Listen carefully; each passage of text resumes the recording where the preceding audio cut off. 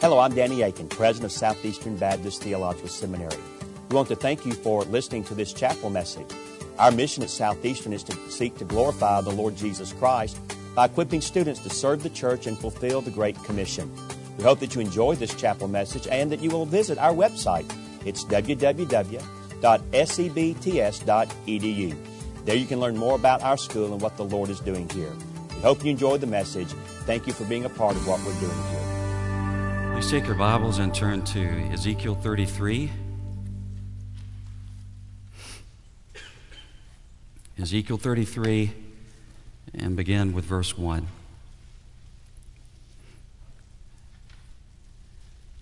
The word of the Lord came to me, Son of man, speak to your people and say to them, if I bring the sword upon a land, and the people of the land take a man from among them and make him their watchman, and if he sees the sword coming upon the land and blows the trumpet and warns the people, that if anyone who hears the sound of the trumpet does not take warning, and the sword comes and takes him away, his blood shall be upon his own head. He heard the sound of the trumpet and did not take warning, his blood shall be upon himself. But if he had taken warning, he would have saved his life. But if the watchman sees the sword coming and does not blow the trumpet,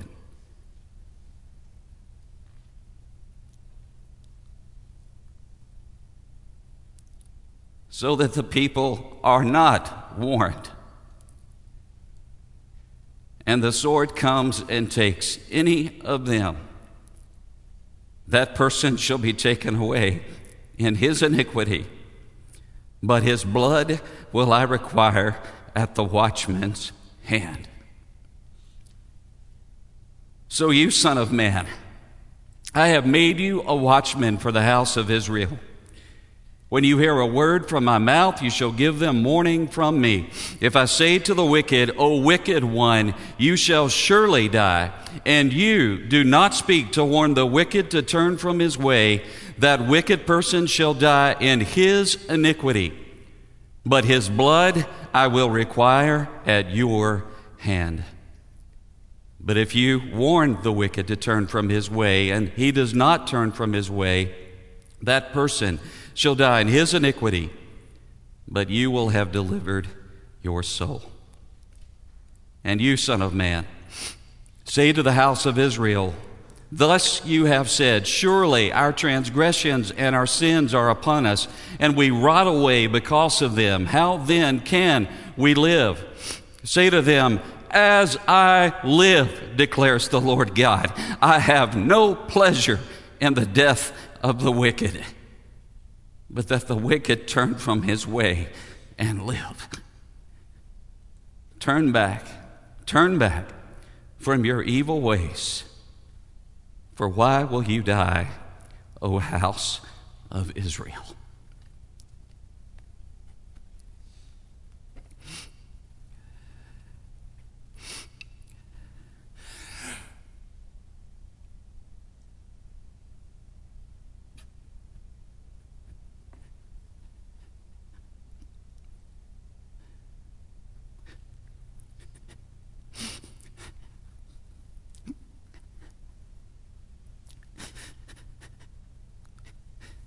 You have just heard the saddest sound you will never hear. The sound of silence.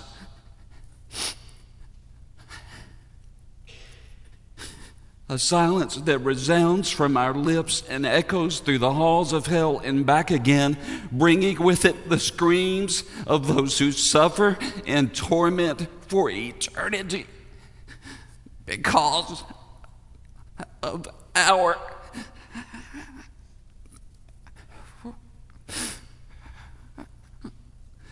silence.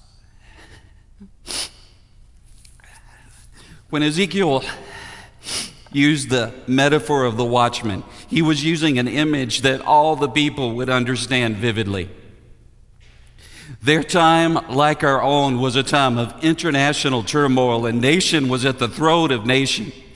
Any small nation was fair game for a larger nation that wanted to expand its territories, increase its borders.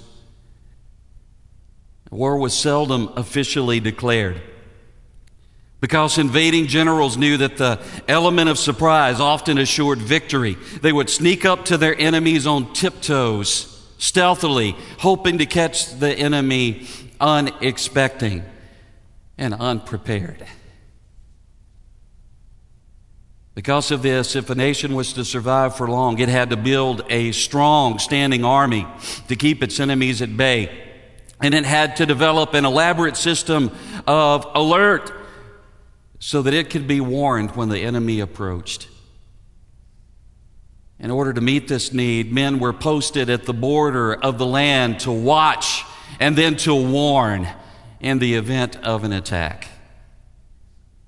These human military alarms were called watchmen. They would sit in tall watchtowers, and for hours on end, they would scan the countryside looking for that distant cloud of dust that might be an approaching army. And when they spotted the enemy, they would climb to the top of the tower, and they would take the shofar, the trumpet of ram's horn, and blow it with all of their might to the north, to the south, to the east, to the west.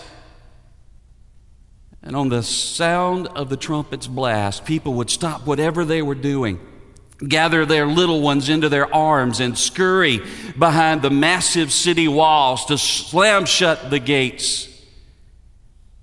And summon the army to gather its weapons, man its post, and prepare to repel the coming attack. The role of the watchman was ordinarily an humble and insignificant role until the threat of death came. And then suddenly his single breath upon that trumpet meant more to the fate of his people than the size of her armies, the strength of her walls, or the edicts of her king. The fate of that people rested on that single breath and the warning that it sounded. And so it's very appropriate that God should use the image of the watchman to describe the responsibility of the Old Testament prophets. They were to sound the alarm to wake the sleeping nation of Israel and prepare them for the judgment of the Lord of hosts. But it's also very fitting that God should use this same imagery to describe our responsibility as gospel messengers.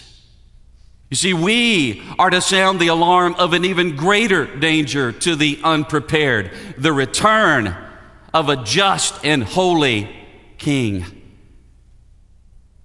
The Lord Jesus said in Matthew 24:42, "Watch therefore, because you do not know what day your Lord is coming. But know this, if the owner of the house had known what time the thief was coming, he would have watched and would not have allowed his house to be broken into. That is why you must be ready, because the Son of Man is coming at an hour you do not expect." Jesus said, "Watch therefore," gregoreo. We could literally translate it, be watchmen. This is the very same verb that was used by the Septuagint, Josephus, to describe the role of a sentry or a watchman who was to watch for the approaching enemy and then sound the alarm as they approached. And Jesus told his disciples clearly the alarm that they were to sound. Matthew 10:7. Like John the Baptist and Jesus himself, they were to shout, "Repent, because the kingdom of heaven is at hand." The holy judge is coming, and you must prepare yourselves by repentance and faith right now. And so the command to the Old Testament prophet and the command to the New Testament apostle applies very fitly to the modern day believer. Like the watchmen of old, the fate of many people rests upon our obedience to the commission of sounding the warning. God has placed in our hands a gospel trumpet, and our single breath upon it might mean the difference between heaven and hell for many, many souls. So the question we have to ask ourselves is, I fulfilling my responsibility as a faithful watchman, are there people who are yet ignorant of the warning because we've fallen asleep at our post and we have failed to sound the alarm? Are there people around us who have never heard the gospel call to prepare themselves for judgment? Are we so busy polishing our trumpets and tuning our trumpets that we neglect a world that perishes, never hearing the trumpet's blast?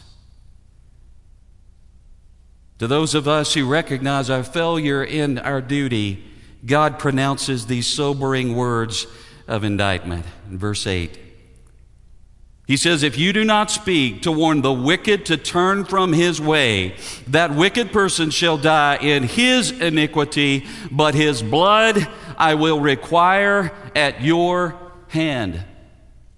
If the watchman fell asleep at his post and he failed to sound the alert, and the invading enemy slew the people, he would be held accountable for his failure. You see, he would be guilty of negligent homicide, although he had not personally slain his people. He had been an unwitting accomplice in their doom. He shared responsibility for their slaughter because of his dereliction of duty. And the principle is that we are often characterized by a silence that is even more destructive and even more indicting.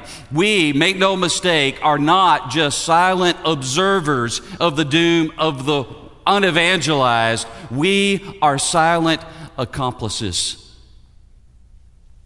And the Scripture says that if we do not sound the warning that is the only hope for the unredeemed, we will be accomplices in the spiritual suicide of the wicked. We will be held accountable for their doom, and their blood will be required of our hands. It's not a thought that appeals to me.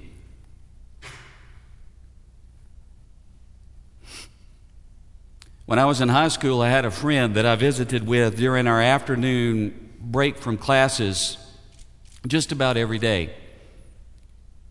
I sensed that my friend was lost, and I would fumble around in the conversation trying to find the right entry point to share the gospel with him.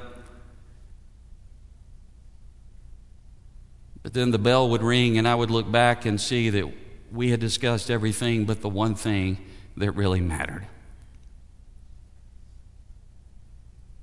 Because I always thought there would be another opportunity. It's been almost 35 years ago, but I still vividly remember the moment when the tragic news was shared that my friend had been working underneath the old pickup truck that he loved so much. He had it jacked up into the air while he worked under it. The jack slipped, the truck fell and crushed him, and he was killed instantly. As soon as the news spread, my friend started sharing fond reminiscences of time together with our friend, jokes and funny stories. I couldn't participate because in my mind, I was going through conversation after conversation, looking for one time when I had shared the gospel with him. And there was not a single one. It was my first encounter with death, and I was devastated by it. As soon as I got alone, I fell on my knees and I sobbed for hours. Finally, late in the night, I went to bed, hoping that maybe I could fall asleep and in my sleep get some hours of relief from the memories that were tormenting me. But when sleep finally came, I wished to God that it hadn't. Because in my nightmares, I saw the face of my friend crying out to me from hell, asking me again and again, "Why didn't you tell me?"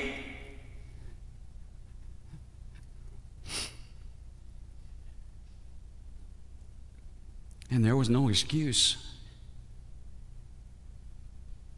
I wish I could say that at that moment I learned my lesson, and from that moment on I became the most passionate, fervent evangelist you would ever meet anywhere. But the fact is, most of us don't learn those lessons quite so quickly.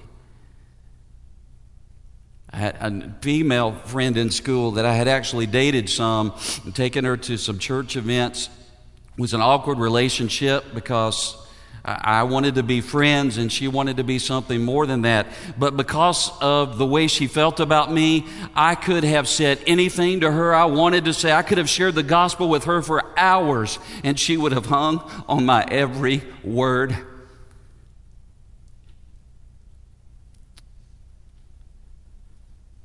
I remember like yesterday getting that telephone call from her father saying that she'd been killed in a car accident the night before, and he ended the conversation with the statement, "You know, Chuck, she really, really respected you, and I believe she would want you to be a pallbearer in her funeral."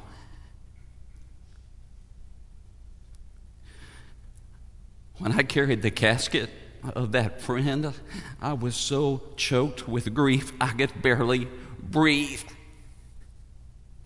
She was a slender little thing. Her casket was probably light to everybody else, but I nearly collapsed underneath the load because I was bearing a burden greater than I had ever carried before, and a burden that I do carry to this very day. And I don't believe that I'm the only one in this room who is guilty of such failures.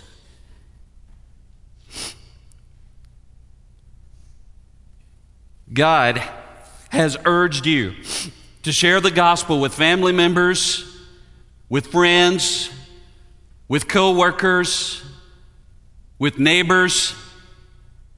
He has given us the Great Commission to go and make disciples of all the nations. And we have refused. And for all we know,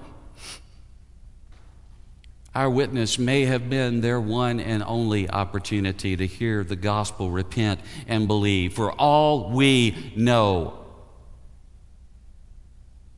their voices may one day join the voice of my friend in hell, screaming out to you, "Why didn't you tell me?" The fact is, we have all been faithless watchmen. We stand before a holy God and we hold up hands that drip with the blood of those that we have slain by our silence. Make no mistake, it is not only to the unevangelized that we are accountable. It is to an almighty God that we will answer for our silence. Notice verse 8 again. "If you do not speak to warn the wicked from his way, that wicked person shall die in his iniquity, but his blood I will require of your hand." Not they, I. The Almighty is speaking. The point that is made here is that it is not merely the damned who will cry out one day, "Why didn't you tell me?" It is the creator of the universe who will thunder, "Why didn't you tell them?" Some way, somehow, God will hold us accountable for the sin of our silence. That's why Paul would write in 1 Corinthians 9, though I preach the gospel, I have nothing to boast about, for necessity is imposed upon me. Yes, woe is me if I do not preach the gospel. And if we do not preach the gospel, we will one day know the meaning of that expression, woe is me. Now, we don't like messages like the one that the prophet speaks to us, and so we immediately begin to raise a shield of theological objections to protect us from the conviction of the Spirit of God. And there are some people who will say, well, this Old Testament passage is about the responsibility of the Old Testament prophet and his message of repentance. It's not appropriate to apply it to the New Testament believer. Oh, I wish Paul had been so theologically astute to recognize that. Numerous commentators have argued, I think persuasively, that Paul applied these principles to his own ministry in texts like Acts 18:6, where he preaches the gospel to the resistant Jews at Corinth, and he says, after preaching the gospel, your blood is on your own heads. He also appeals to this text in Acts 20:26 when he preaches to the Ephesian elders at Miletus, and he says, I am innocent of the blood of all people, for I have not failed to proclaim to you the whole counsel of God. I don't think it could be more obvious. If the Apostle Paul is innocent of the blood of people because he proclaims the gospel, we become guilty of the blood of people if we fail to proclaim that same gospel. Others may argue that it is unjust for God to punish the unevangelized for the sin of our silence, but that's not what Ezekiel says. In fact, he explicitly denies this is how things work. He says in verse 6, that person is taken away in his own iniquity. Verse 8, that person shall die in his own iniquity, but his blood will I require of the watchman's hand. They will be punished for their own sins, not for ours. But make no mistake, it is our sin of silence that seals their doom. And others may argue, though I certainly hope not, that God has ordained that His elect will be saved, thus they will necessarily hear the gospel, and so our failure to share the gospel could not possibly hinder the salvation of anyone. Now, you should know that I wholeheartedly affirm God's eternal, gracious election of His people. When I subscribed to the Baptist Faith and Message 2000 and the abstract of principles, I didn't blink and I didn't cross my fingers behind my back. I believe every word of those documents. But even the most superficial reading of Holy Scripture and of our historic Baptist confession should be enough to show that election and evangelism are friends, not foes. They are fully compatible with one another because God has ordained one and only one means for the salvation of transgressors, and that is belief in the gospel of Jesus Christ. And He has appointed us to share that essential gospel message. Many years ago, a well-known theologian wrote at length defending how election and evangelism, divine sovereignty and human responsibility are fully compatible with these words. He said, "We have already seen how plainly and audibly Paul preaches the doctrine of free election. Is he therefore cold in admonishing and exhorting, that is, people to repent and believe? Oh no. Let those good zealots compare his passion with theirs, and they will find that they are like ice, while he is all fervor." In one word, those who have any tolerable acquaintance with the writings of Paul will understand without a lengthy demonstration how well the apostle reconciles the two things which men pretend to be contradictory. divine sovereignty, human responsibility, election, and evangelism. Then he concludes, let preaching have its free course, that it may lead men to faith. Who, you ask, was this theologian? John Calvin. His Institutes, Book 3, Chapter 23, Article 13. And it was this conviction about the compatibility of election and evangelism that prompted him to train missionaries to be sent throughout all of Europe and to countries even as far away as Brazil. The Canons of the Synod of Dort, famous for their reduction of Calvin's system to 5 headings, stresses the necessity of evangelism and missions in heading 2, Article 5. It says, moreover, the promise of the gospel is that whosoever believeth in Christ crucified shall not perish, but have everlasting life.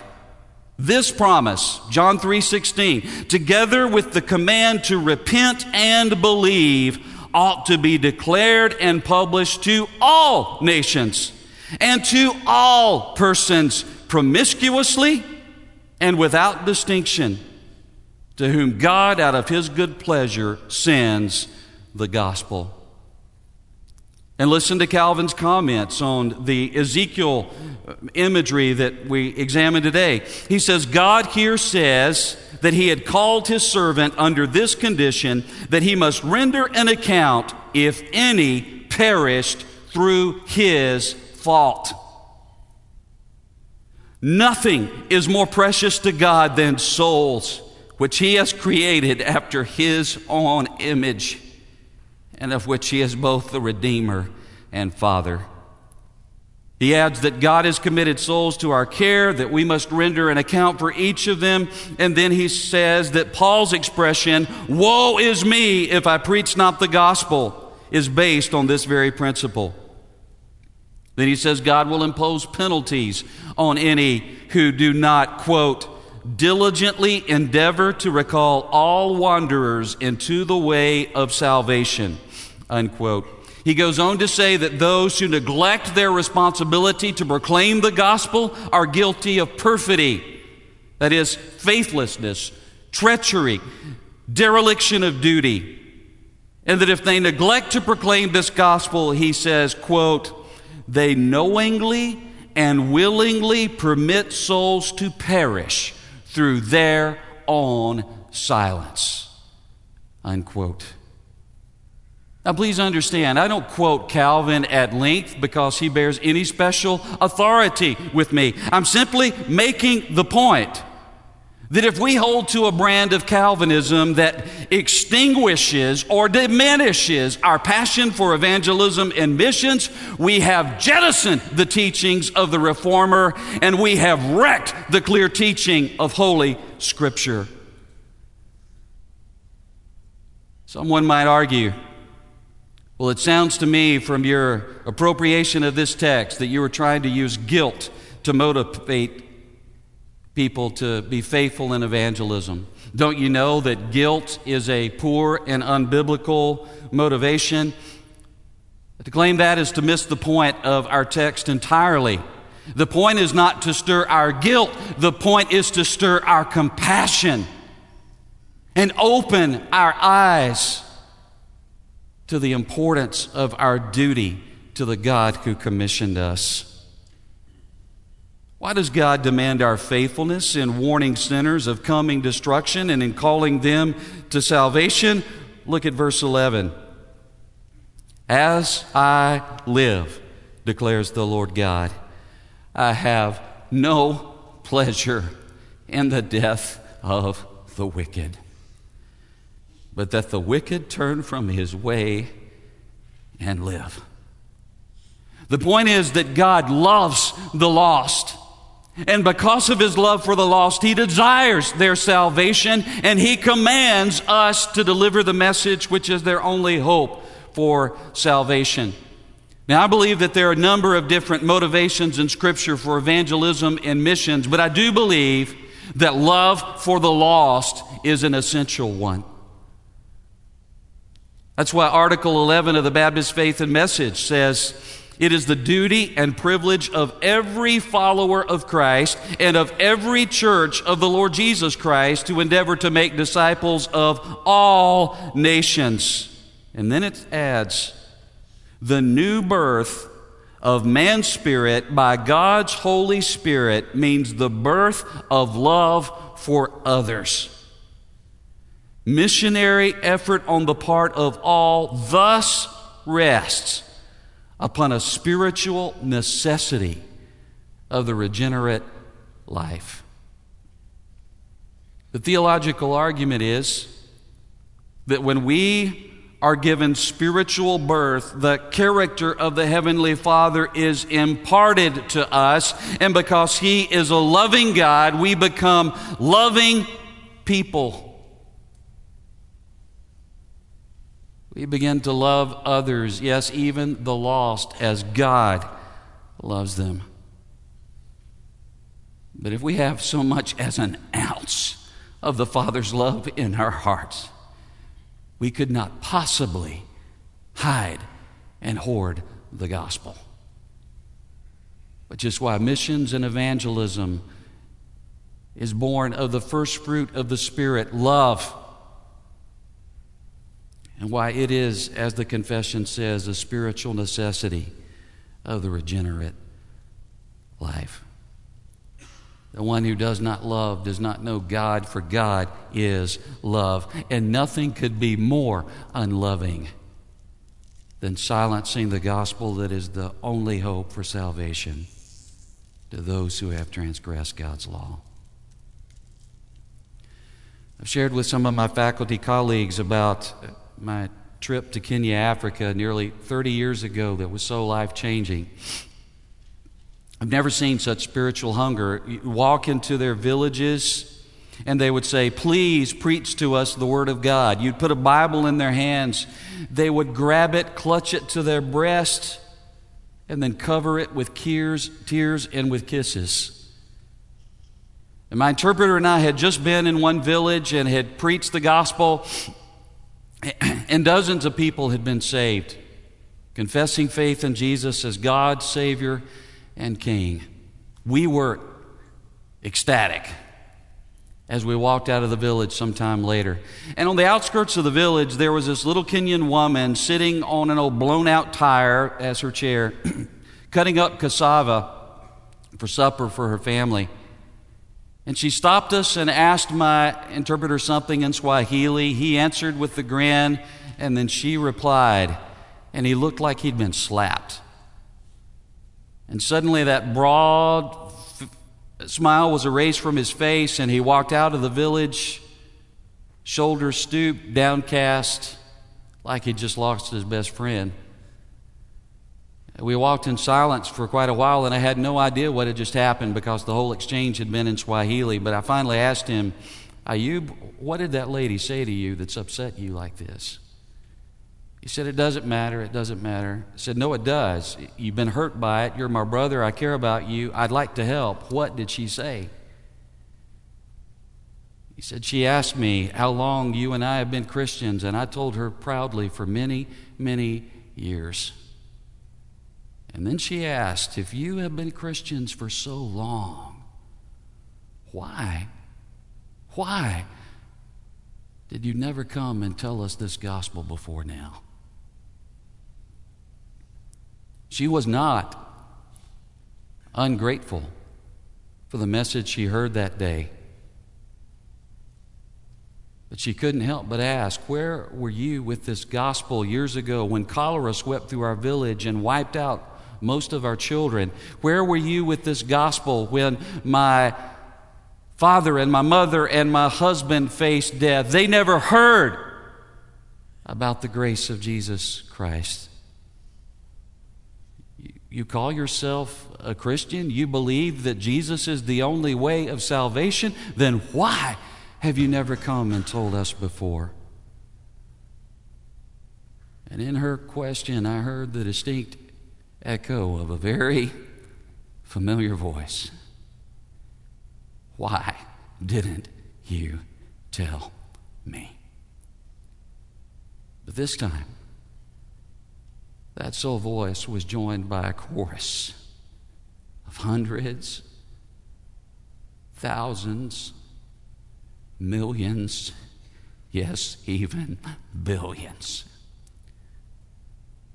who had never heard the gospel of Jesus Christ. And as cruel as it may sound, I pray that you will hear.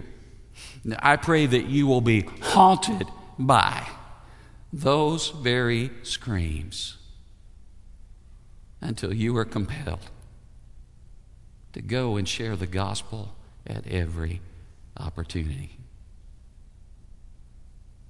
Until you are moved in love for the lost and in duty before God to share the good news to those to whom God has sent us.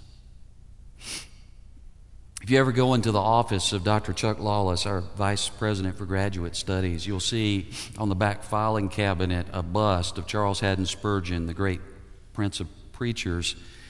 And immediately behind the bust, you'll see a quotation from a sermon called The Wailing of Risca that Sermon preached on December the 9th of 1860.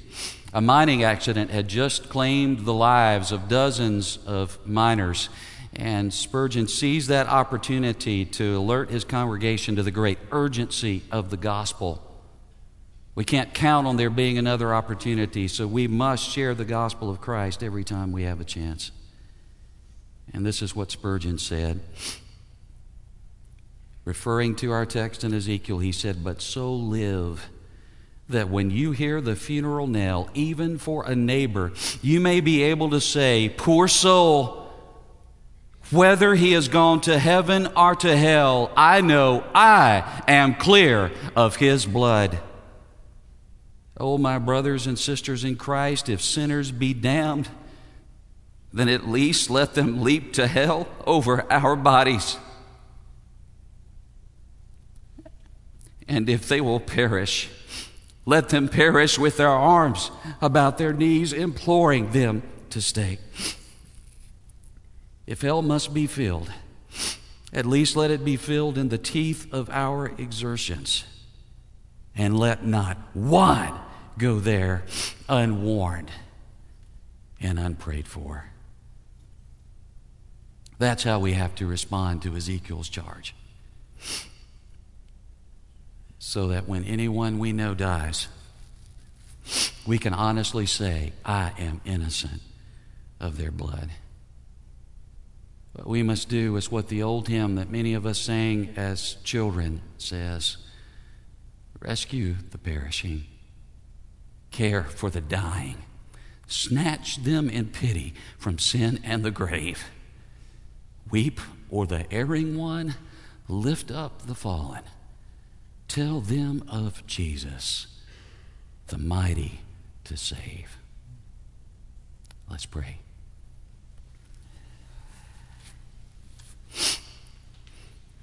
Father, we believe that the fields are still white to harvest. And we believe that you, as the Lord of the harvest, is still sending out laborers. And that when you did, you called our name. Father, help us to be faithful, to share the gospel with friends and family members and co-workers and neighbors, and yes, to carry the gospel even across the seas to those who have no opportunity at all to hear the good news apart from our obedience. Father, we pray that you'll forgive us for the blood that is on our hands. And we pray from this day forward that our hands will never be bloodied again. In Jesus' name, amen. Thank you again for listening to this chapel message from Southeastern Baptist Theological Seminary. If you are thinking about theological education on the undergraduate or graduate level, including doctoral studies, we hope that you consider us. If you also find these chapel messages encouraging and a blessing to your walk with Christ, we hope that you will consider financially supporting Southeastern. Our graduates are literally serving the kingdom across this globe, working to carry the gospel of Jesus Christ to a lost and dying world. Your gifts will help to train more, and they will serve as a worthwhile investment in God's kingdom. You can find more information about attending Southeastern or supporting us financially at www.sebts.edu. We covet your prayers and trust that God will bless every good work you do for His glory. Thank you for joining us in our chapel services.